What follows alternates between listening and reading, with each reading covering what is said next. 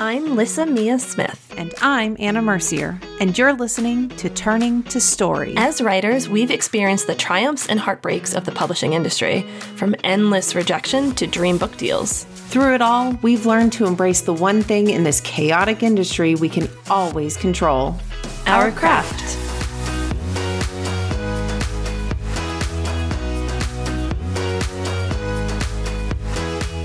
My 8-year-old asked me the name of our podcast. He thought I was just being interviewed repeatedly. He's like, "Why are you on this podcast all the time?" I'm like, "Well, it's what I'm doing. I'm hosting with a friend." And he's like, "What's the name of it?" I'm like, "Turning to Story." He's like, "I'm going to listen tomorrow." I'm like, "Well,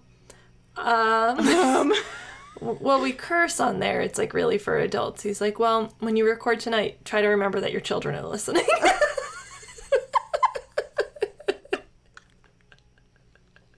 And I was like, I looked at my husband, I'm like, okay. I had no, That is such a, mature little man thing to say, to be like, "Mom, remember, your kids are listening." Your children are listening. Is this an episode that I need to make clean just for them? I can release a clean version with I think beeps. I'll give him, I don't think he's actually going to like it, so he'll get 5 minutes into this and be like, "This is adult boring stuff."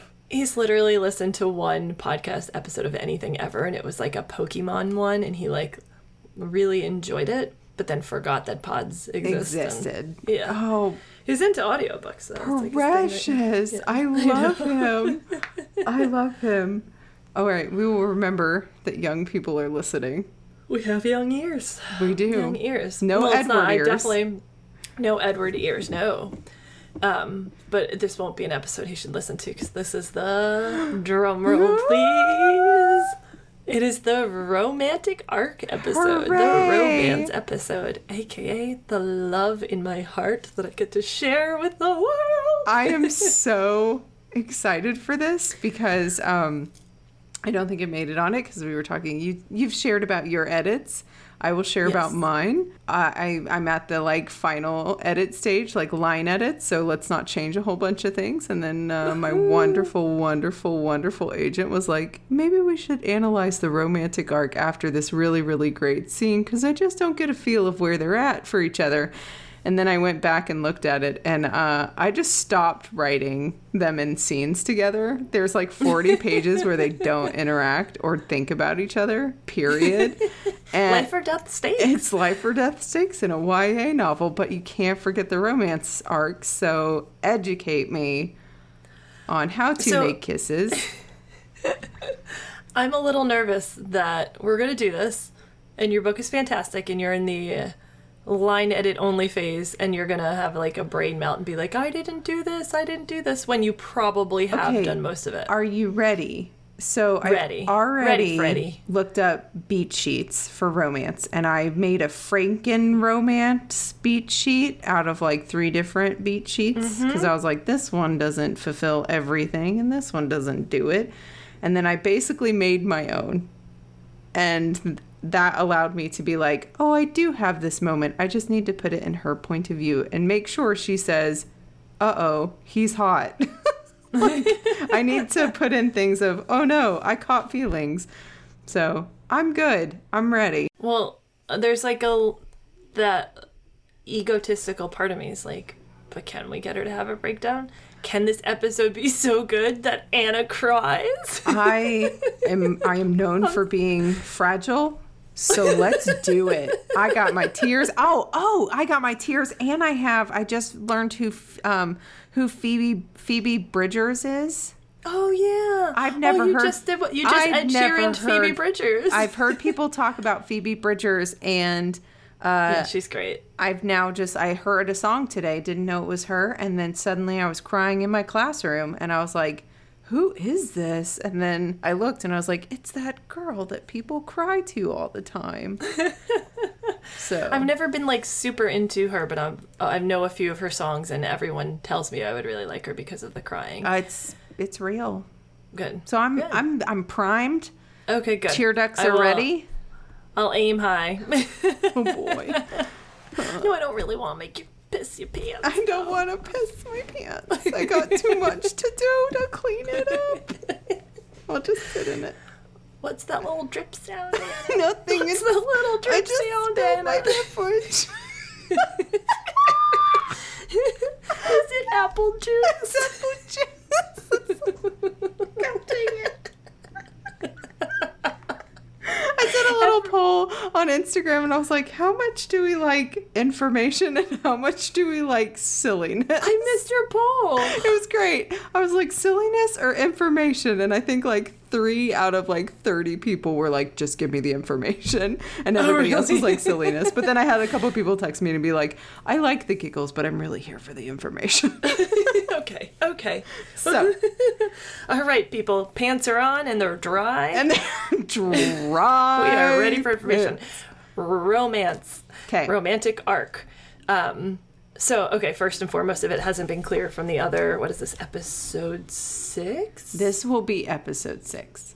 Okay, so halfway through season 1? Whoa. Yeah. That's fun to say. Right. We're halfway through season 1. Anywho, if you haven't realized by now that I am romance obsessed, I am. I've discovered, read a book that does not have a romance in it. But I choose not to most of the time. Yeah. It has to be recommended to me by people I trust or written by someone I trust.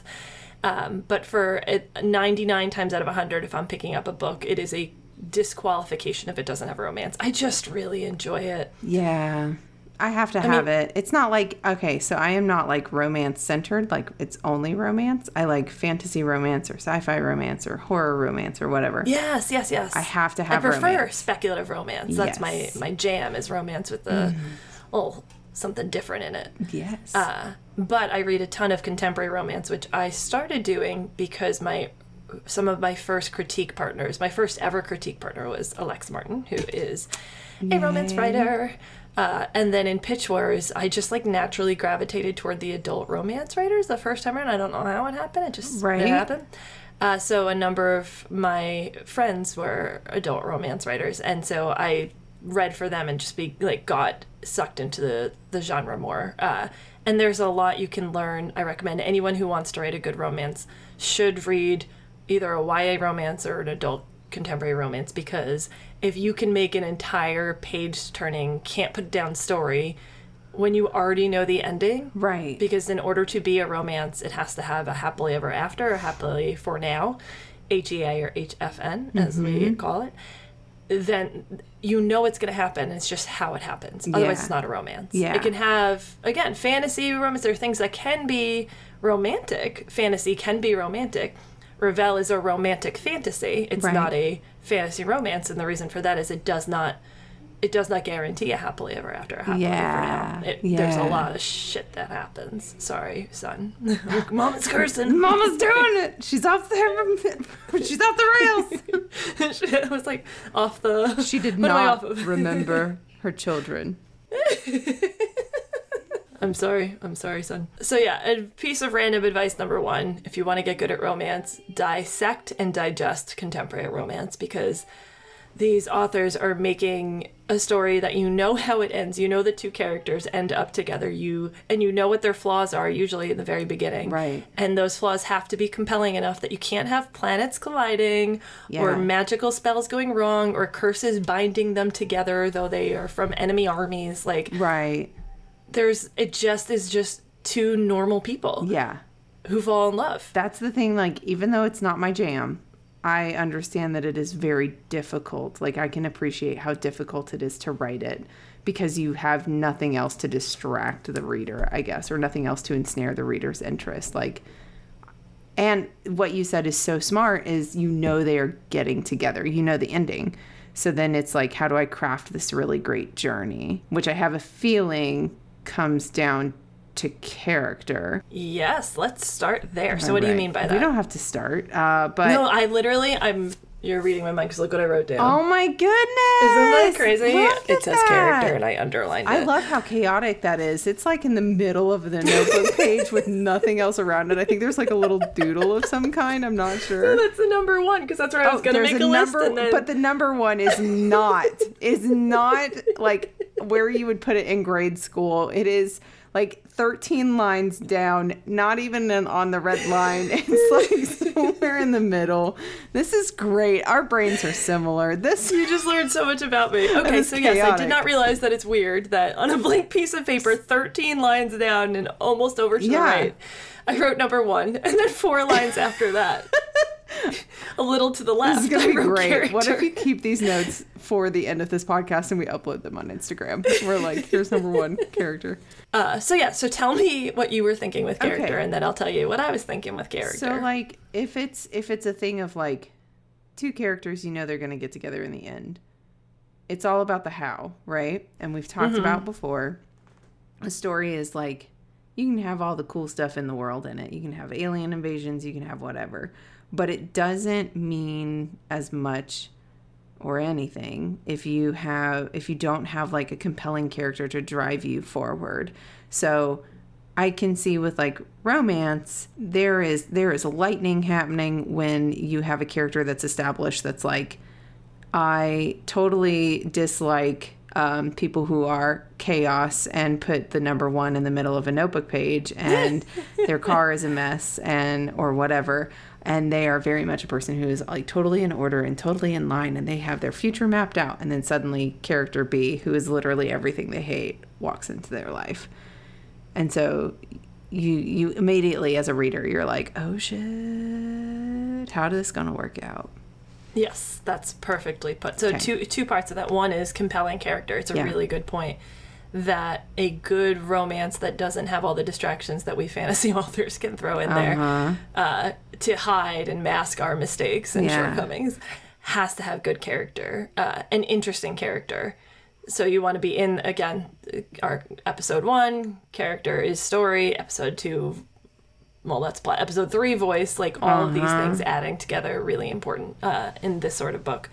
But more than that, the second piece of what you said was what I was thinking too, which is it's the relationship between the two, the chemistry between the two. Right. And so I think like a good starting piece for us is like when you're thinking about a romantic arc, designing characters that are both puzzle, this is my alliteration that I just wrote down, I'm very proud, puzzle pieces for perfection. Like they are perfect Love together. it. They fit like puzzle pieces. Let's start there.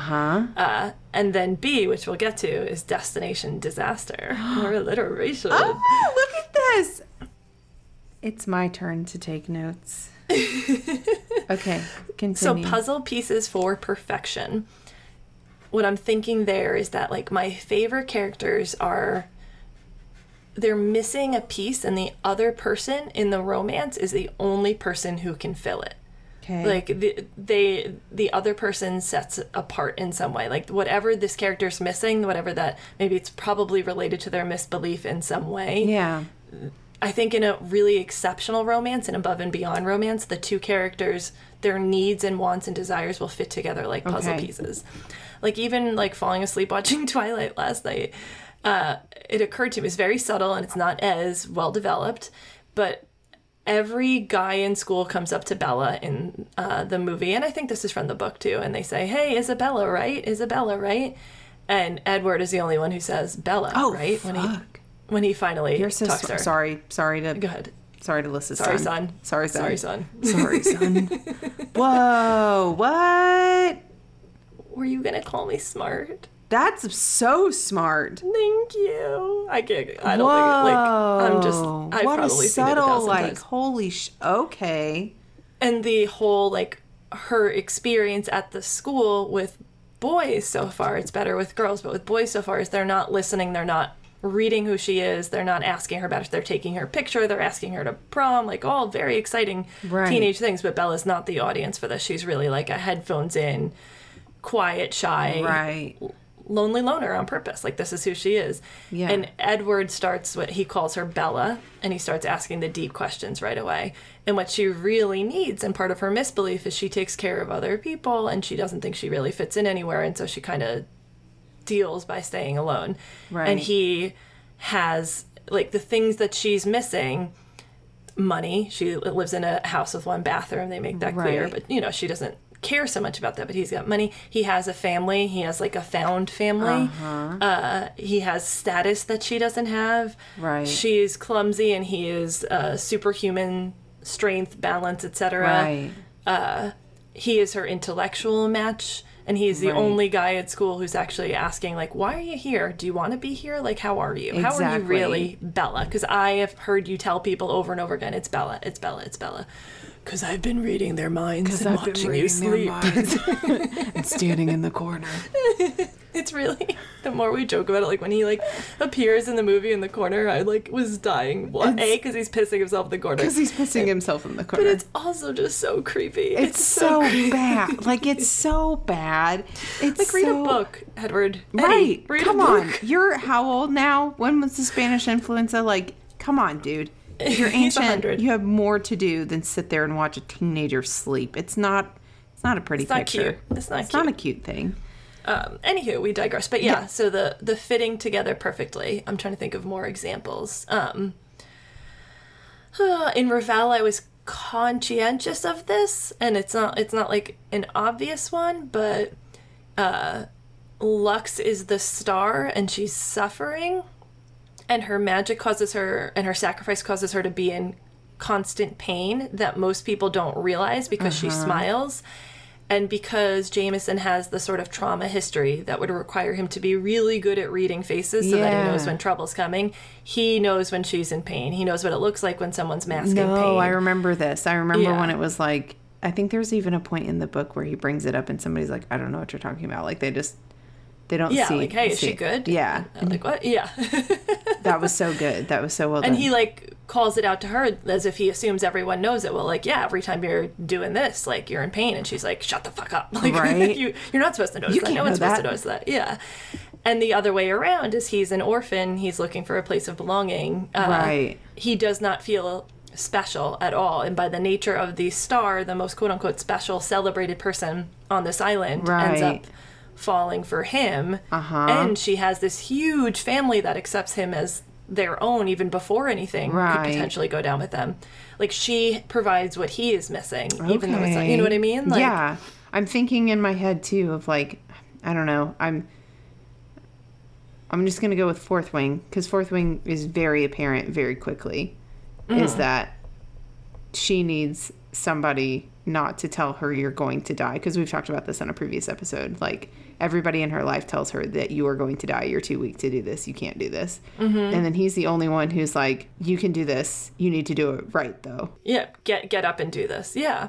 Which is, and I think it's important that we do mention Fourth Wing, because this is one of those learning from the bestseller things. Sarah J. Maas does the same thing.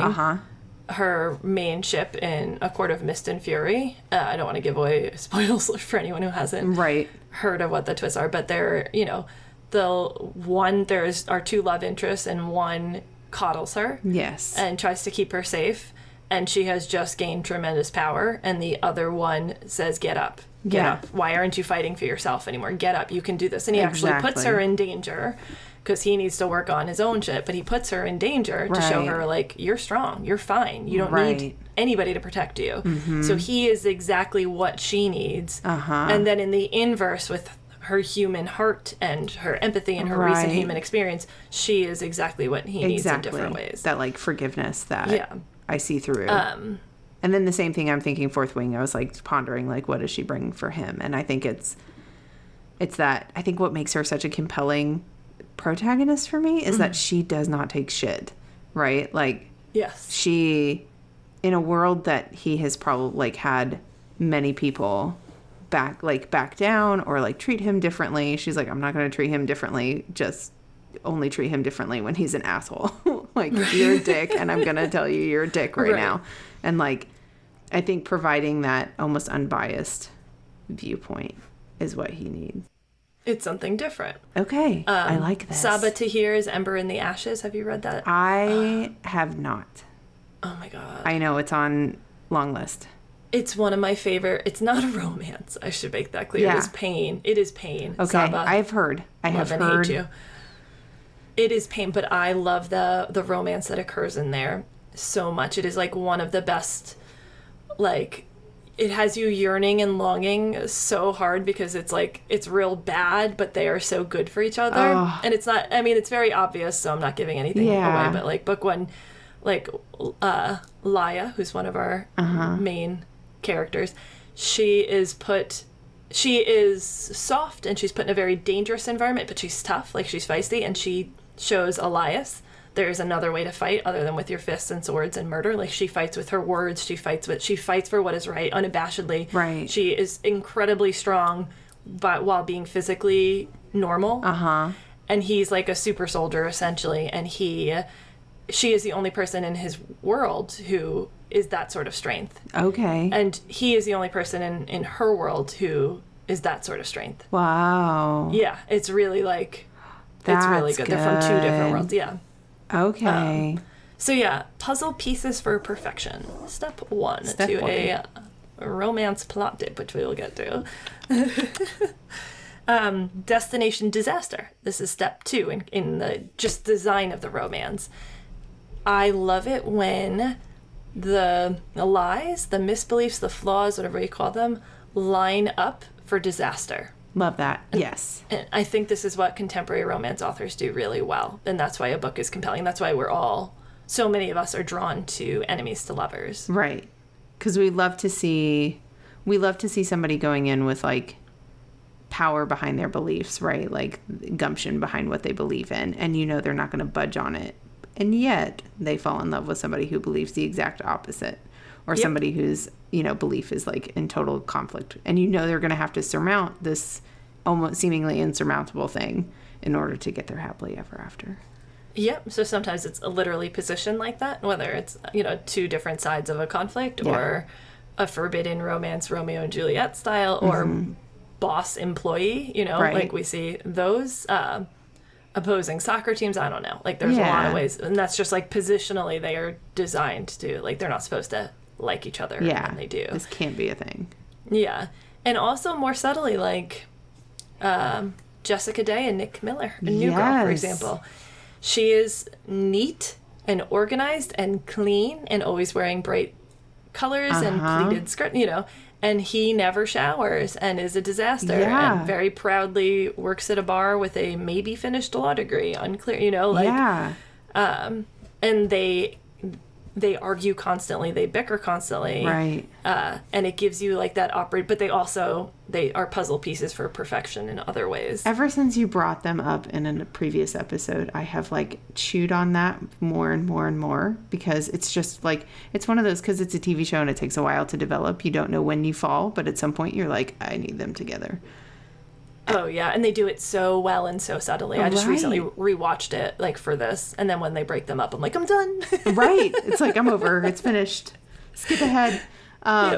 You're so right. Like, there was a GIF I saw the other day that was essentially him looking at Jessica being like, this world is going to chew her up. And, like, I can't remember the quote, but it was one of those that I was like, oh, my gosh, I never even paid attention to, like, this is the arc for them.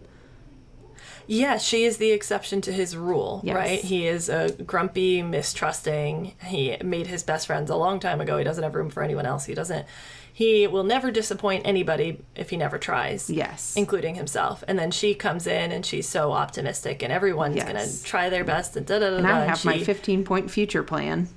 Right, exactly. And he's like, the world is going to spit her out. And so, like, quite literally in the first episode, he is the driving force to showing up for her when he knows she's doomed for disappointment. Oh my gosh. And then there are times when, like, she's trying to secretly pay his taxes for him so he doesn't go to jail. Like, there's all sorts of Yes. They challenge each other. And they're like, so that's both the destination disaster piece and the puzzle pieces for perfection. I love it. So I think designing characters with this in mind sets then a good course for what comes next, which is so much fun. Which is the best. Because that's the part, okay.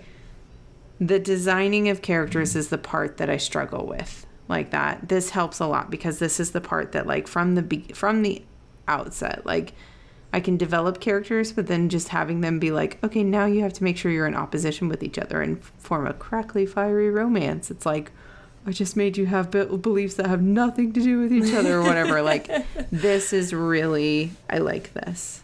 Good. And the opposition doesn't have to be enemies sort of thing. Like Jess and Nick are friends. Yeah. Like they get along they have the same sense of humor. There's like a very cool chemistry that happens the moment they meet because they actually like each other just as friends. Very good friends.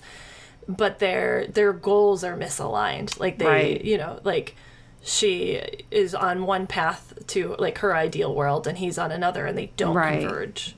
Right. Which is something I don't know where this fits in, but I think that makes this one tidbit that I've learned about like love triangles make sense. Oh, I love this. I know what you're going to say. It's one of my favorite things. A good love triangle, one that we remember and love, is one that represents two different paths of life. And I think it's because of those core beliefs that each character has, right? So that makes sense for me. Do you know who does that really well? Who? Do. Oh, it's time. I love how you just sang the Mario theme. You basically sang the Mario theme. That's what I did last time, too. I got away with it last time. The Inheritance games. There's a brother love triangle, and they are opposite brothers, and they pull opposite parts of the main character, and it is really rewarding. Bitch. All right, I'm going to be reading that. JLB does it again. She does it again. Damn it, JLB. Damn it, JLB. Done it again. So, do you want to hear how I set up this and how it fits into 7-Layer Plot Tip, episode 2? If you haven't listened, go listen because we are getting more feedback on that episode and more praise for that episode than anything else. Please go listen to it. Not for us, for you. It's our gift to you. We're doing you a favor. As soon as I said it, I was like, wow. I loved it, though. Wow. We're just proud. I think it's a thing of being proud, of being like, here's a thing I can offer to you. And here's the thing that you have taught me that we have then taught other people that people are actually using. Like, that doesn't happen every day. That's so fucking cool. Like, that is... Sorry, son. That's so cool. Like, I don't know. So go listen to that. But you have adopted romance with the 7-Layer Plot Tip. So I used to do a 5-layer romance thing, but I'm just going to nix that and focus on 7-Layer Plot Tip and how it fits in. Because it fits I didn't have pinch points, I'm realizing. Like, I had threads and I'd braid them together, but not pinch points. So every matrix 7-layer plot tip that I've ever done for any story that I've written or for any story with romance has to have at least 3 columns. Okay. The main character's journey. Okay. The love interest journey and the romantic journey. Okay, this tracks. And I'd even add in there potentially the antagonist journey. So let's start with the romance then, and then we'll build our way. Okay. So 7-layer plot tip, we always start at the bottom, right? Resolution. Yeah. Most stories with romance, unless this is a long series or unless you're an asshole who hates me personally as your reader, because I will throw my book across the room, most of the time they end up together. Okay. You're good? Yeah. Anna, if you do Doing this great. Doing great. Sorry to our listeners who, like, when their couple doesn't end up together. I hate you. Except for you, Edward. Edward. Except for you, Edward. our one future Our Edward. one future Edward. This episode's for you, Eddie. I say it tongue-in-cheek. I don't actually hate you. I just am so passionate about when I read that I might throw your book across the room, but when it's done well, it's done really well, and I respect it. Right. But I am rooting. If you're getting me to root for 2 people, and then you kill one, I'm going to write you some mail. Yeah. But it's been done. I've seen both die, and I've been like, you know what? I respect this story. I do. So the emotion comes from you've done a good job, not that you actually need to change it. But, right. Okay. So usually resolution is they end up together. So then the exact opposite of that is they are not together. Yes. Right? Yes. So the hook is usually what on a romance beat sheet they will call the meet cute. So meet cute, for those who don't know, meet cute is how we refer to the scene when when we first see your 2 main characters together that are going to fall in love. With the exception of like friends to lovers, usually they don't know each other yet. Right. And so this is when they meet and we try to make it memorable in some way. That's a staple of like the romance genre. It tends to not just be, you know, they're next to each other on an airplane is cool. Whatever it is, they bump into each other, they get into a traffic accident or I don't know. it's a meet cute. One of them spills something on the other. It's not just like like a friend introduces them, which could be cute. Anything could be done cute. Right. But it's something about it that I think is memorable, and maybe I would pause it to say kind of hints at like why they work or why they won't work together. Exactly. Okay. Yes. Cool. Yeah, so the pure romance version of this, like if romance was the whole plot, would tell you, show why they fit, show the puzzle pieces of perfection as we're calling them, but also show destination disaster. Okay. All in that first chapter, that first scene together. Not all in one moment, but all that's going to happen very soon. Okay. Like very soon together. So in Ravel, my two main characters, when they actually are physically in the same room together, there is a mistaken identity, but while they're in mistaken identity, you see, wow, these two people actually really have chemistry. Right. And then once the mistaken identity is revealed, they both blame the other one, think they've been duped on purpose, and then that's that this is never going to happen moment. And oftentimes it's like absolutely declared, which is then like the subconscious reader is like, I know better. Right? I know better than you, right? I know. Which does that JLB thing that we love. Yes. Of making the reader do the work. Yes. So when you tell us, this is never going to happen. Yeah. Love isn't worth it. This guy isn't worth it. Whatever that misbelief, that lie is now loud and clear. Like, I am trying to think of one and I can't. What's a lie that would have to do with romance?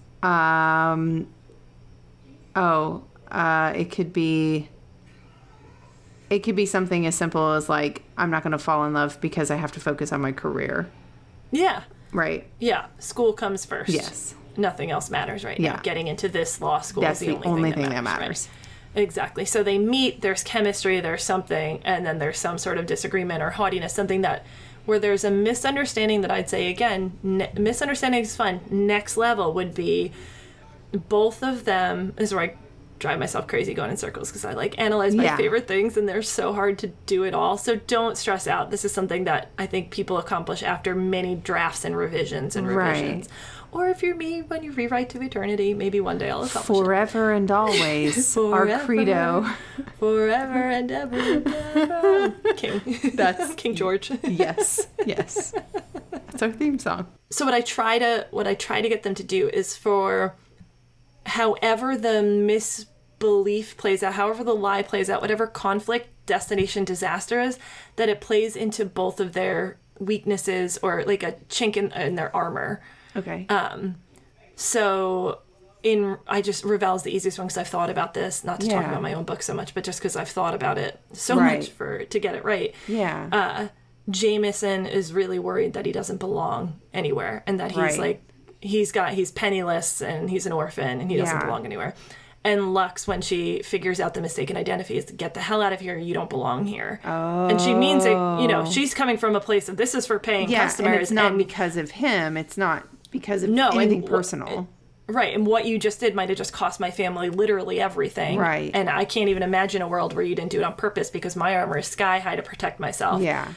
And so that hits his, like, where it hurts. And he hits her where it hurts, too, by sort of, like, accusing her of being, he kind of goes after being fake and using people. Wow.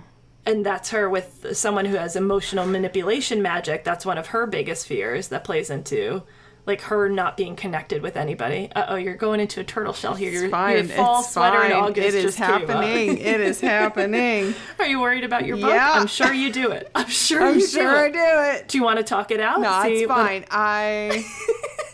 Fuck. Okay, so I have the meet cute. Theirs is a very fantasy thing. Like a belief. They are on opposite sides. Or he thinks they're on opposite sides. And do they get along when they meet? No. Why? So it's complicated. So he's trying to pretend to be something that he thinks will appeal to her, which is this like brash, I have a big plan to do things. Why? And because he's trying to manipulate her. Okay, gotcha. And he thinks that's what she needs to hear. And she's like, I don't have time in my life for another person with another scheme.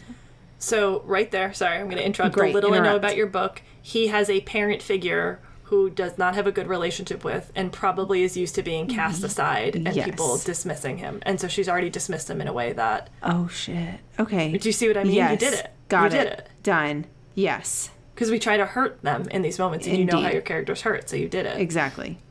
And for anyone who's listening, and including Anna, this, for Ravel as an example, I didn't get this right until the first round or second round with my editor. Okay. So I made it through pitch wars, I made it through getting an offer from my agent, I made it through 2 rounds of revisions with my agent. I made it through even my first edit letter didn't mention touching the romance. Everyone was pleased with the romance, but I, in my reread, was like, oh, I need to level this up. I can do better. Like, since I think that's what I've the learned, thing is, like, I think I could be more coherent and clear about it, but I'm not allowed to touch it right now. So I think it's fine. It's in the 100 pages that are fine. You'll have to take some threads out later, and it'll happen later. So for me, this was like, I was on like draft 12 or something. This was far. Rad. And I didn't change the story. I was just like, oh, wait a second. Let me make sure she punches him where it hurts. Let me phrase it in a way that's going to cut extra deep. In a way that only Jameson can get cut this way, where someone else would roll their eyes or laugh. But he's like, ooh, I don't belong here, where my best friends are from, and everyone has magic except me, and everyone has money except me. You know, like, little existential crisis, family except me. That poor boy, I love him. Emo. He's like, okay, I'm gonna fall out the window. I'll jump out the window now. Bye. Yeah, so that's a later thing. But anyways, this is all... So now that's the first layer of the plot tip. That's hook. Midpoint, the spot between... halfway between. In a traditional romance, which I don't follow this, but textbook Romancing the Beat, for example, which is like a very popular beat sheet for romance, would say this is the part where their relationship gets physical. Okay. That this is where the attraction is realized, where maybe the couple starts dating, maybe they're like... getting freaky for the first time. Yes. I like a slower burn. Same. I love when other people do that. I'm happy, but I tend to... For me, the midpoint then is often something like, oh, fuck, I have feelings. Yeah. It's the... I have, like... The only thing I can contribute to this is I usually have, like, 2 uh-oh moments. I call them uh-oh. And one is... I like the formula... It works for me in, like, not every time, but I like the they're hot. And then we start to see the layers beneath that, right? Like, we have that physical attraction. And then, like, the midpoint for me is not, like, a physical... It can be physical. I think it's, like, you know, a thing of, like, where I didn't touch you before, I've now touched your hand, right? We get very Pride and Prejudice-y about it. And it's more for me about, and, like, they get to imagine... a happily ever after. Like, this is the... Like, now I'm even starting to think about this as a possibility. Yep. Okay. Absolutely. Okay. Yeah, I'm with you there. So I think, point being, there's a lot of flexibility to this. This could be... I mean, in Twilight, they're officially together, starting at the midpoint. They lay in the field. She says in her narrative, like, 3 things I know for sure. 1... Edward is a vampire. 2, he thirsts for my blood and perhaps always will. And 3, I am deeply, unequivocally in love with him. I'm like, whoa, Bella, coming out strong. But she feels what she feels, girl. Smashing us in the face with those feelings. And that's teenage like hormones. Right. I think that's the midpoint. I'm pretty sure that's the midpoint. I would agree. Yeah. So, yeah, it can be anything from we are in love to, ooh, he's hot, or like, oh, I touched his hand and now I just keep staring at my own hand or shaking my own hand. But it's something that shifts between how it started and where it's going to end. Right. Because you have to be able to get to the happily ever after, which is we are together. You have to have a shift towards it's a possibility now. Exactly. Okay. And the engine for all this, I want to pause and go to the other 2 columns that I've ignored so far. Engine. I'm ready. The engine for all this. So we have the main characters column of their emotional journey. Like, I'm even taking aside the actual... I often will separate the emotional journey from the plot journey. Yes. Like, you know, if the plot is a heist, then that's one journey. If the plot is uncovering some secret or learning some magic, that's one journey. But the emotional journey is the lie, truth versus lie. And they both have their own truth versus lie. Right. And these are the ones that it has to be... This is the engine for the romance. Okay. The romance... I mean, and I guess this varies. The more important romance is to your flot. To your flot. To your flot. What's that a combination of? I'm worried it's flat plot. To your flat plot. To your fucking plot. Anywho, why am I saying anywho to Diana?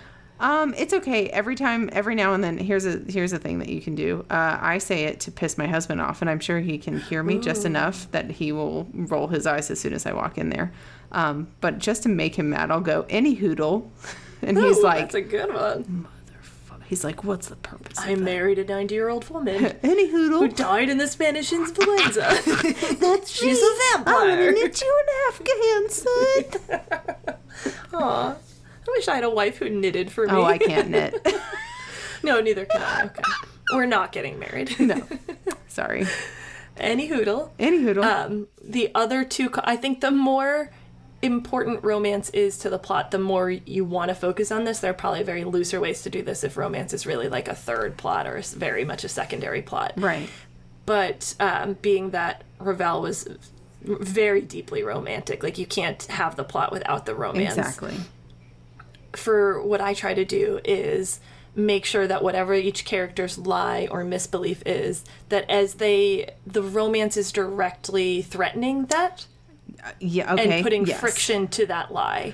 And so these things are weaving together. So you want to think about how, if we know resolution for both of them is like they overcome their life. So let's think of an example here. Let's go with the one, nothing's more important than my grades. Yes. Like I have to just focus on getting into this one law school.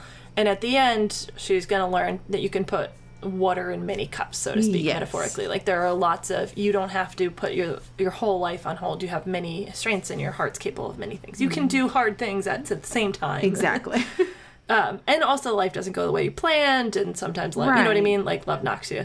And maybe what is a nice alternate, I love how we're like very ambitiously being like, let's invent whole plots. Let's invent a whole plot in one episode. So I would just think of the exact opposite of that, which is somebody who drop out, laissez-faire, it'll happen if it's meant to happen. Like a Nick Miller. It's a Nick Miller. Right. You can't disappoint anybody if you don't try. Yes. Including yourself. Exactly. And at the end, it's like recognizing that fear probably, and close to the end, is that fear really comes from a place of disappointing yourself and getting to a place of like, I can have goals and want things. And so you want the romance to these things are going to interact with each other. So the romance fuels the change that happens for each individual, and their individual changes are then fueling the romance. Like, so I can see where the Nick Miller character would, I don't have to try, therefore I won't disappoint anybody. But this other character who tries really hard has instilled in him this want to try, right? And he sees a victory of that, and then they celebrate together this little victory. Right, or maybe, and maybe this person's calling him out for not trying. And maybe them not trying has caused this person harm. His not trying has hurt this person who he cares about and has disappointed her. Okay. And has like left her stranded in some way. So now he can't keep the lie and the girl. So they has to, like, it causes friction. Okay, which goes like the truth and lie, like the mental backflips, right? Like in Act 3, the mental backflips. What can I do to keep both of them? How can I keep the thing that makes me feel better, the truth, which is embodiment of another character that we have with a romance, versus my lie? How can I keep both of them? Let's go to, so we talked about hook, a little bit romantic midpoint resolution, but I want to go to like the plot turn 1. Got it. And so this is usually where the characters, the more romantic your plot, and this is, I know you and I have both struggled with this, the more you need your characters to enter into something that requires them to spend time together. Okay. In earlier drafts of Ravel, did not do this well, and it's very hard to develop a romance when they're not on page together, as you, I know, are figuring out a different part of your book. Yeah, what a concept. But in a fantasy or in a speculative book, in a book where there's a lot going on, it's actually hard to come up with. You don't want to just come up with reasons. Like it sells the book short. Yeah. So part of it is making sure there's a legitimate, believable reason that they're spending time together. Right. Which in Ravel ends up being that Lux is the only one who recognizes that Jameson needs Lux's help specifically, and he kind of unsuccessfully blackmails her, and finally she takes pity on him and agrees to help him. Right. And they have to spend time together as they uncover this mystery of his past. That makes sense. Which gives them a chance to actually get to know each other. Right. And so that's where, like, the inciting incident in both of their individual arcs is making some sacrifice on that lie in order to spend time with that person, in order to go on a path where they... let's think of a popular book and see how it works. I mean, Twilight, we've talked about. This is where... We keep using Twilight. It's just so funny to me. It is so funny. 20 years ago that everyone shits on, but we're like, hey, it follows plot. Hey, it follows the plot. It does the thing, right? It does the thing. He saves her life, and she discovers he has superhuman powers, and now they are inextricably connected. Yes. He can't just pretend she doesn't have some hint of his secret, and she can't just pretend he's normal. Right. So she is like, I have questions, and he's like, oh, you're never going to let this go. So now they have a reason to spend time together, and he's stalking her, which helps. You know, that takes care of that. Closeness, done. I'm thinking of Book Lovers. I know that's a popular one. It's just a straight-up romance. I don't know. I don't know that I've read it, but tell me. An agent who is in conflict with this editor who, like, totally... It was, like, on the day of a breakup, she met him, and for an appointment, and she was, like... late, and she's not really late, and he's like a persnickety, you have to be on time kind of person, and it's not a great meeting. It doesn't go over well. He like kind of shit talks the writing or whatever, just not shit talking, but he's like very clinical, like, and very open with his opinion. And the way they are forced to spend time together is that when she goes on a trip, it is to the small town that is in the book that he shit on. And it turns out it's his hometown, and he's also there for the summer. Oh. Hence why he shit on it. Which, sorry to interrupt, but that plays into she hurt him in a very specific way. Or he hurt her in a very specific... No, she hurt him. In insulting this town, it's because he's from there that he insulted it. So her writing about this town or representing a book about this, I didn't follow like too closely, hits his wound in a way that only... she could hit it, like, in a very specific... And you don't... So he's like, this is inauthentic. This isn't actually what it's like at all. Like, he's talking about, has she done her research or whatever? And then it's right when he's at the town that you're like, oh, shit, that's why he shit on it. Because when they get there, they're like, it's not anything like what the book said it was. It's a typical, like, Appalachian small town. Well, not typical, but... close to it. So okay, that makes sense. Like they're stuck together, and then like through the plot they are stuck together through a bunch of other like threads, because it's a small town and you're going to constantly run into each other, and somebody's going to be somebody's cousin, and exactly the bookshop sign up for the same thing. Yeah, exactly. They're now put in an environment that gives them the opportunity to have the friction that's fun and entertaining, and make progress. Yes. And so you want each of them to be challenging the other one, both on their like. They're challenging each other on their emotional journeys, forcing change through that friction, which is then carrying and propelling. That's the engine for the romantic plot. I love that. I love that term, engine. Yeah, so then it drives the romantic plot. So now they're in, like thinking of our fake story, like if now these people end up, I don't know they end up as, I don't know, they're roommates. Now we're doing a weird version of New Girl where Jess is a student. A law student. I don't know how we got here, but we're here. We're going with it. Sorry to whoever wrote New Girl. It's great. We're making our own fan fiction version. That's exactly like your version. We're back to needing royalties. Cha-ching, cha-ching. I'm going to get sign us up for that writer strike. We're on board now. We're on board with the strike. We've always been on board. Always been on board with the strike. Everybody knows. Always. Okay. But yeah, so they live together. There's opportunity. And now her being a go-getter pushes his lazy buttons, and then he is going to prove to her, because she's calling him lazy, that he cannot be lazy, which propels him to make some kind of change. Yes. And that change is, maybe it's attractive to her, it's tied to her, but him having fun, he forces her to have fun, and now the relationship has shifted from we're opposite roommates, or sweetmates, whatever it is, to we're friends who have fun together. Yes, we do things together. We help each other out. Advice I got early on, I think it was from Emily Theed, who hosted Basic Pitches with you. Yes, I think it was during Pitch Wars. She told me, make a chart. Not a matrix, not a graph, and a chart. Well. that goes through the stages that your couple needs to go through before they get to be in love. So if they start out not trusting each other, and then there's maybe like often there's like a little bit of respect. Like, well, I don't like that person, but I sure as hell respect what they did there. Right. And, this person's actually, I can get along with this person. Maybe I misunderstood this. I can get along with this person. And then, like when their hand touches my hand, I feel things. Yes. And then it's okay, so we're physically attracted, but that's it. That's totally it. Yeah. And then it's, oh shit, that's not it. I'm catching feelings. And that, and that sort of stages, and then taking that, and I kind of keep that on a little post-it as I'm writing, and I'm thinking, okay, where am I at now? And like cross one off when I get through it. That's so smart, because that's the thing that I have fallen into. That's my pitfall of this back half is we just are not checking off the boxes of like, where do they feel? How do they feel about each other now?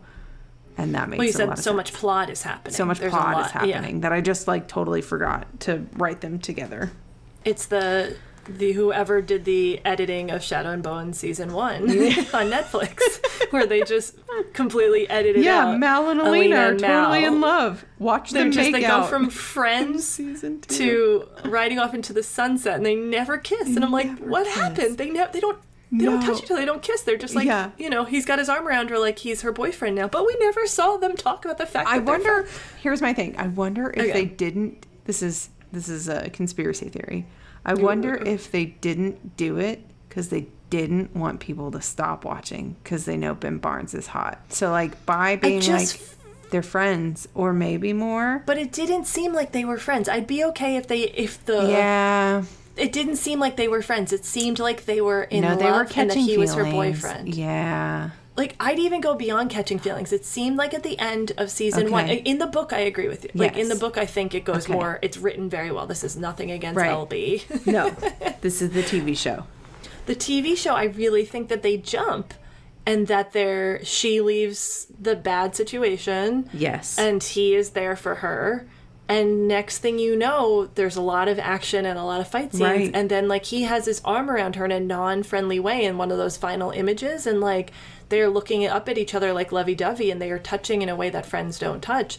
And then they're both comfortable with it. Right.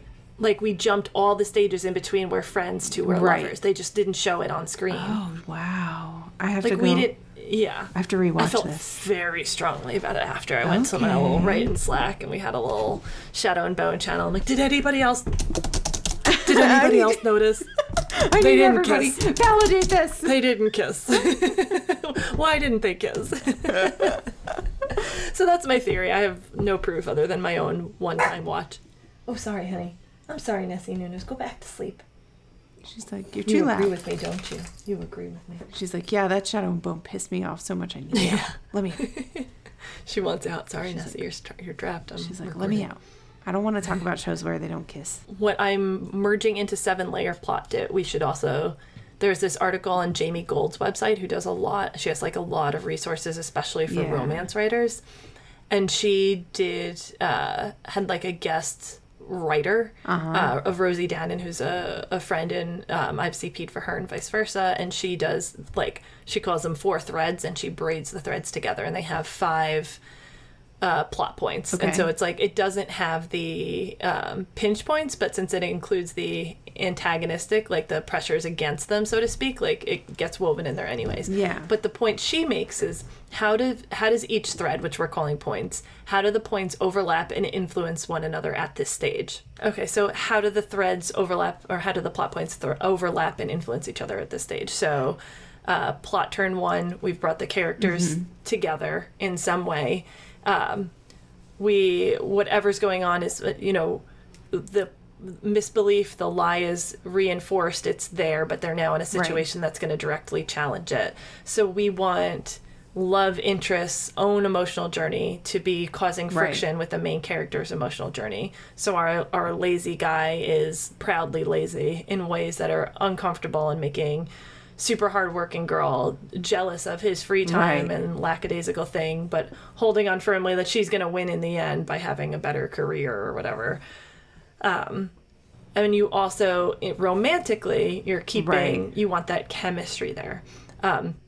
Let's talk about chemistry for a second, because that's a question I get a lot. Yeah, chemistry's tough to write. Yes. Honestly, I'm not talking a whole lot because this is something I'm not very comfortable with. I think chemistry, the only thing that I think with chemistry is it's a combination of all the things that we have talked about so far and even more. It's voice, it's perspective, it's that truth versus lie, and then it's making sure that you put them in situations in which you can kind of let that fly.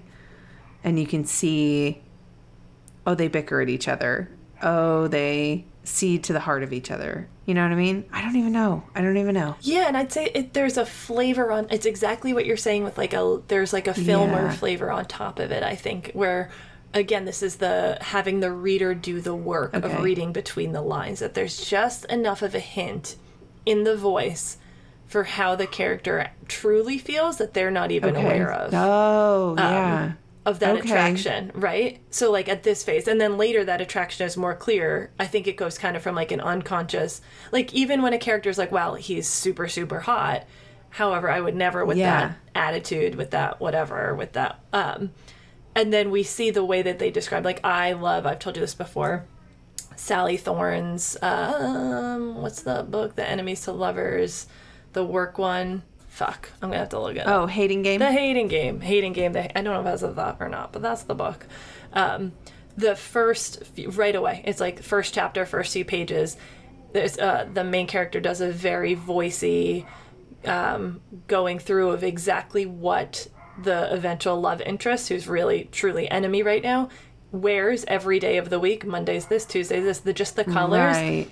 And just by the nature of her remembering and keeping track of these, you're uh-oh, girl. You got it bad. Yeah, you got it bad. Immediately you've got it bad. Right, and his stupid blue eyes, there's that sort of thing. Yes. That's one way to write, where the reader gets to do the work of are they stupid though? Or are they kind of really smart and great? Right. And that's that, the voice thing, right? Mm-hmm. And then the perspective. I'm sure her lie kind of goes along with this, that she has to pay hypervigilant attention to him. Totally. And then another big piece of this is touch, too, which you've mentioned in terms of the Pride and Prejudice hand thing, which we both love so much. Okay, here's my little secret. I've been thinking about my secret love, which I know we may just have people stop listening to our podcast at this point, but I am a firm The Last Jedi Reylo stan. But I thought about where did that come from? And I've really been very interested in where did this vapid following come from? And honestly, I watched it the other day, and there's a scene in there where their fingers, yes, I know it, touch. Oh yeah, just for a second. And it's and thus a fan fiction was born, right? Touch is so important. So as an aside, I fully support your Reyloing. I think we don't yuck people's young. I have never fully cognitively understood the backlash to it and how people put a moral code on fictional characters that are meant to end up to. Anyways, that's an aside. We can hold a whole episode on that. I could do, if you would like an entire episode on my hot takes about Star Wars fans and Reylo, and I'll do that for free. But touch, JLB, BFF, Jennifer Lynn Barnes. Hey girl, how you doing? What's up? What's up, girl? Do. I don't know why she's Mario, but JLB. JLB. Yeah, BFF. Any hoodle. She talks about those 6 touchstones that, in her research, she has found that make people really, get passionate about a story, that are really attractive to readers. And one of them, which we'll get into, I think that deserves that episode in itself. One of them's touch. When people have to touch, when there is touch, when you mention touch, when you draw the reader's attention to touch, there's something that goes on unconsciously in our brain that's ooh. Oh, something's happening here that wasn't happening before. And it's true, when I'm in the beginning of a story and I don't know who I'm shipping yet, who am I? And I'm very easy to please. Whoever the author wants me to ship, maybe 9 times out of 10, that's who I'm going to ship. I'm very basic in that way. I'm you go, author. I'm with you. I'm going to do what you want me to do here. Occasionally it doesn't work, and I'm what's happening? I'm shipping someone else. But when I'm trying to figure out who am I supposed to ship here, there's usually, as soon as 2 characters touch, I'm is it you? Are it's you that one. Is It's that one. These guys, right? Those ones songs of shit. You know what I mean? Like, yeah. When I'm trying to figure out who the love interest, it's almost always touch that puts someone as like they have received a rose to go to the next round. Thank you for playing YA The Bachelor. Move forward, please. So does this make sense in terms of like? No, because I think I really like thinking about fan fiction. I like thinking about, because like that's the thing where I think, especially because so much fan fiction is romantic, is like, where does this come from, this shipping people, and like where do we get these, like, I want to tell more of this story. And I think it's because of things like this where it's like we let the reader fill in the gaps. Mm-hmm. We set up a character so thoroughly, and we trace a character so thoroughly and make sure that they weave in like seamlessly after many revisions with a romantic arc, and like showing, oop, little romance there, oop, little romance there, that it's like feeding them breadcrumbs to where they're like, I need them to kiss. Yeah, that's exactly it. And it's, again, it can be through touch, it can be through physical descriptions, the physical attraction, suppressed feelings. Right. In Ravel, like, at least from Lux's POV, she is, next time she sees the guy she kicked out of her room, Jameson, it's at a party, and she is spending a whole lot of time telling the reader why she doesn't care who he's talking to and what he's doing, and how he doesn't belong at this party, and why is he looking at me, don't even dare come up to me. And like, she is so aware of his presence that you're just like, are they gonna touch? Like, what's going on here? And then they are like, one of my favorite tropes is like, you have to dance with someone that you're not on speaking terms with. And so there's a scene like that, and she compares him, like, whatever, if I have to dance with him, fine. And it's just going to be like dancing with a statue. I'm going to feel absolutely, why are you telling yourself this, girl? Like, what's going on for you? You've what do got you it bad. So then the reader has to do the work of like, okay, I don't believe you at all, but you are still so clinging to your lie that you don't need anybody, and and these are your priorities, and this is like so your version of reality right now, that this is how you're coping with the other person's presence. Yeah. And then his own arc brings him to a place where he is going to kind of make her more uncomfortable. He is leaning in and really desperate for her help. She's the only person who can help him in this one way.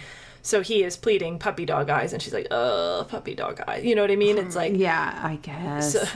So then that puts pressure on their individual journeys to forces them to agree to spend even more time together.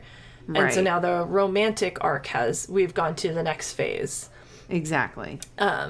And the pinch points of this, both pinch point 1 and pinch point 2, like when the force is against them, this is when I think the magic sauce is when we can get each character's individual struggle, their emotional struggle, negatively impact the romantic arc as it develops. Exactly. Yes. So in Twilight, this is all the various ways that Edward backs away or puts her in danger or whatever it is. And then, I mean, it's the whole book of New Moon. In our example here, this would be when lazy boy goes too far and sabotages her alarms to get her to sleep in, you know what I mean? And like, yes. And then she misses something really important. So now she's extra clingy. She's taking a step back romantically. Yes. Of like, I could never let myself even think about someone who would mess with my own, who doesn't understand the importance. Yeah, exactly. And this is I got burnt because I believed in the truth that I had. And the romance, yes, follow that. The truth that I'm moving towards, I believed in that and let him help me believe that too much, and now it has hurt me. Yeah, and like in your... And this is why I believe what I believe. Exactly. And in your truth versus lie, but as the couple being their own entity, this would be like that clinging to the lie while trying to walk toward the truth. That's where we're at now. So I am... The happily ever after is waiting for us, but I'm still lazy as hell and you're still driven as hell, and we're not making any sacrifices here. Right. So they hurt each other in this way. It brings conflict. It breaks them apart. This tracks. Yes.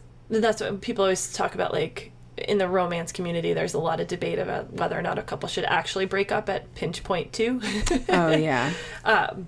And, like, I think that's, like, a whole nother discussion. But the idea is, again, just like when we've talked about 7-layer plot, that pinch point 2 is the jaws of defeat. Like, what's the worst thing that can happen to a happily ever after. It's a breakup. Yeah, it's something that forces them apart in some kind of way, or forces them back toward their lie, right? Like it's the reality of their lie has come true, and they are at their lowest point, and whatever that looks like in the romantic arc, which usually is a breakup. Like, I can't be with you because you've cost me everything.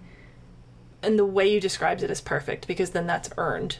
If you have, and this is my hot take, I think that when people are reading something and they're feeling like the breakup, it's just another third act breakup, if that's not their own bias, if it's like, there's probably a little bit of truth in that. It's probably not earned as well as it could be earned. Right. I have certainly read books where I'm like, well, I guess they break up here because this is formulaic now, and it feels formulaic. But this is just like, we have to break up because that's what we have to do. Rather than like, we have to break up because you've wrecked my life. I have allowed this to wreck my life. Exactly. Because you have wrecked, and that is where having all of these columns in your matrix come in handy, because you want to think, what is the worst possible thing that could happen to my main character? And how can my love interest cause it?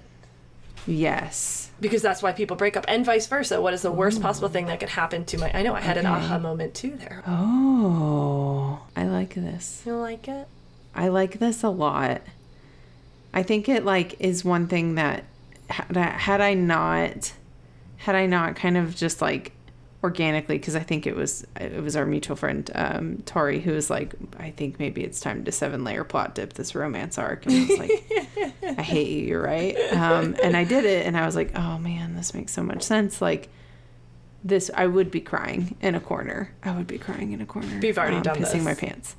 Yeah, but I've done this, and this makes sense. But these, there's so much here that that is clicking for me, which is the how to create chemistry, and it's an overlapping of all these different things. I love the puzzle pieces for perfection and the destination disaster. I love that, because that's another thing that you can think about as you're planning your novel, right? Of that's something you can do at the get-go so that you're headed in the right direction. Yeah, maybe you can even come up with your pinch point too, the worst, darkest moment, climax, whatever we're going to call it. Right. In advance, what is the worst thing that can happen to this character that I've invented? What would be disaster, and how do I make the other person cause it? And then how do I make the other person cause it? That is freaking awesome. And this is why, as an aside, which I'm going to segue in a second, but my advice in general would be to people to get critique partners out of your genre, because I've learned a ton from having romance writers as critique partners. That's how I feel confident in romance. Right. But that's true. I mean, mystery writers have helped me in other ways with hiding elements and red herrings, and thriller writers with pacing. Get critique partners that don't write what you write. Right. Middle grade writers with voice. There's so much that you can learn from people out of your own genre and age group. For real. It's that read widely, but then find critique partners widely. Speaking of which, we had a reader. Thank you for reading our podcast. We had a listener question about critique partners, which I thought was a really good one. And I'm just putting you totally on the spot here. We should have talked about this. I love this. They asked, how would we recommend finding critique partners if someone's having trouble? I recently had this with a young writer friend of mine who is just entering college, and they were like, what do? I want to get serious about writing. And I was like, you could always go to Twitter. Nope. X that out. X that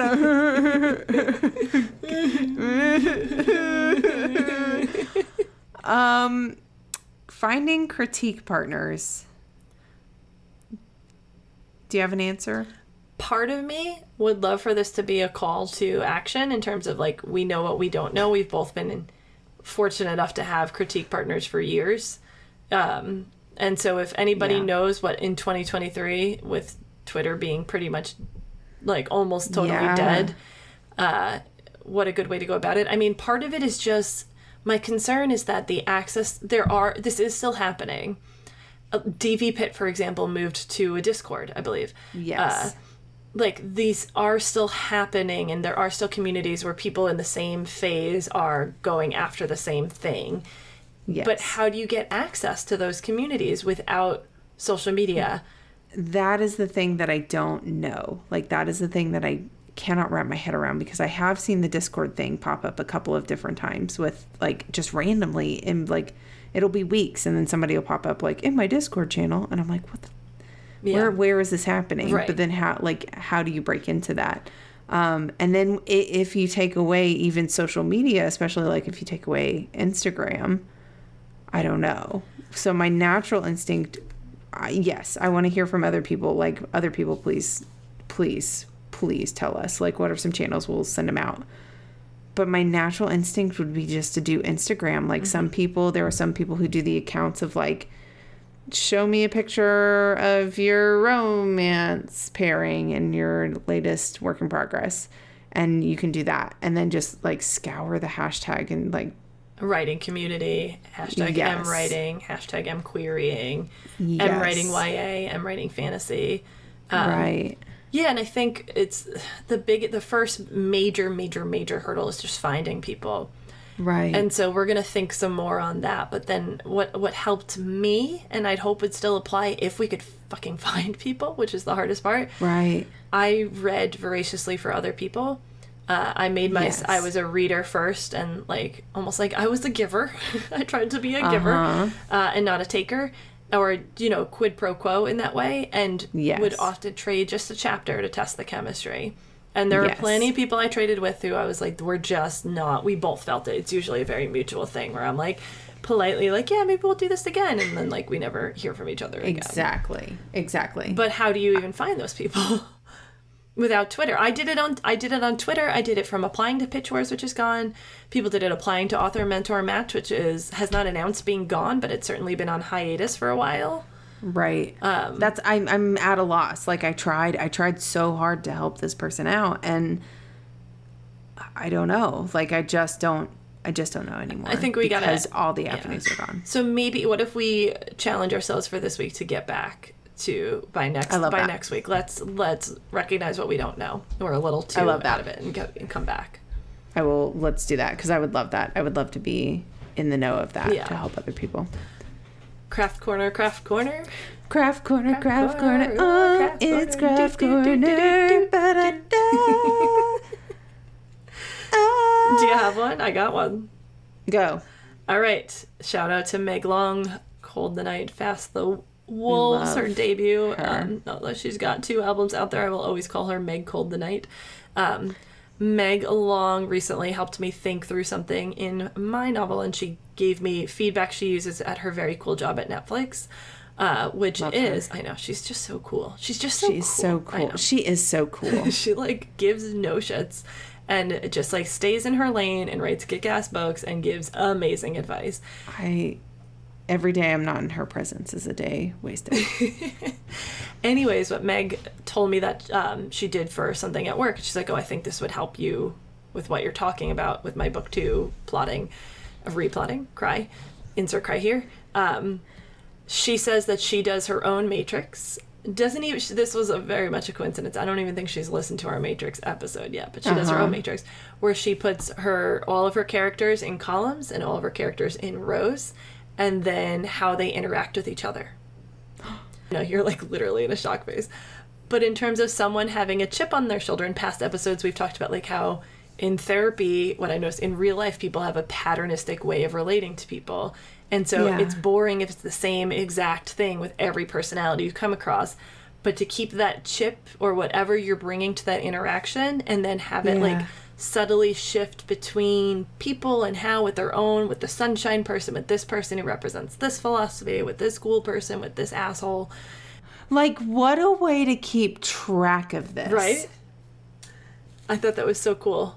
Because that's something that's so hard. Like, I feel it every time I open my book is like, how do I track anything through 90,000 words? And one of them is like, how do I make sure that all these interactions, especially with like secondary and tertiary characters, feels real and authentic? Holy God. I think I'm going to save it for revisions because I'm worried it'll eat my brain if I try to do it from there's already, I got 14 columns in my friggin' Matrix now because I'm an overthinker. And so I'm not touching it yet, but do not overcomplicate. But very cool advice, right? Dang. I put a bookmark in it, and I was like, craft corner, craft corner. That's it for this week. You found it? Yep. That's so good. It's good. I'm excited to use it. All right, you're up, miss. I'm stuck. Okay, so here's the thing. I'm on round 1 billion of edits with this book. And I immediately, and they're small edits. I'm asked to do small edits, like we're at line edit territory. And I immediately opened my edit letter and cried. Sorry, I don't mean to laugh at your tears. It's just... No, please do laugh. Sorry. No, it's great. I immediately cried, and I was like, I don't know why I'm crying. And then and it was fine. Like, it was glowing comments, just little line edit things. Like, it wasn't anything. I was just overwhelmed from, like, all the work to do. So I highly suggest that if you are stuck in that situation, find a way to take it not so seriously. And I have created a doc that is called Final, in parentheses, Dear God, Please, Agent Revision. And at the top of it, I have put like a meme from Into the Spider-Verse, which is, all right, let's do this one last time, which is a line they repeat every time a new Spider-Man shows up on the screen. And then it's like, here's a bunch of notes for myself. And then I came up with, on my page that has the plan, I put from The Dark Knight, do I really look like a guy with a plan? And honestly, it has like allowed me to like be structured, but then also be like, it's okay. Like, it really resonated with what we said. Elizabeth Gilbert's It's Just a Book. Right. It's just a book. And I was like, it's just a book. All right, let's do this one more time. Do I look like I'm a guy with a plan? Oh, I love that. I love that. So, It's talking about keeping the joy in writing, because you've been working on this book for such a long time. Like, yes. It is now a conscious process that you're talking about of needing to keep yourself motivated to get through it one more fucking time. Because I read it, I like opened it up and I was like, I hate this book. Yeah. And then I was like, I'm sad that I hate my book. I know. And then it took a day and I was like, okay, it's fine now. I wonder if that's what the tears were, not to be your therapist. I wonder if the tears were the exhaustion of this book. Oh, I would guarantee it is. Yeah. It was like, I don't want to do this one more time. But then I had to memify it and say, all right, let's do this one more time. So I'm glad you're not taking yourself too seriously while you're doing the serious work. Yes. That's good. That's a good craft corner. There we go. Craft corner. Oh, we like corners, don't we? We do like corners. It's weird. I just need people to know that Craft Corner is clean. Is clean. It's clean. It is not the piss corner. That's the opposite. No, we corner. Protect Craft Corner. No one pisses in Craft Corner. No, not even you, Eddie. Not even you, Eddie. Well, I'm gonna go watch Twilight. Nobody puts Eddie in the piss. Nobody.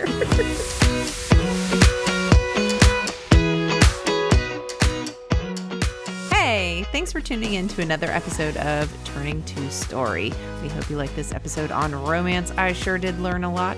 And I hope you are ready for next week's episode, which is one of my favorites we've ever done, Side Characters. See you next time. Bye.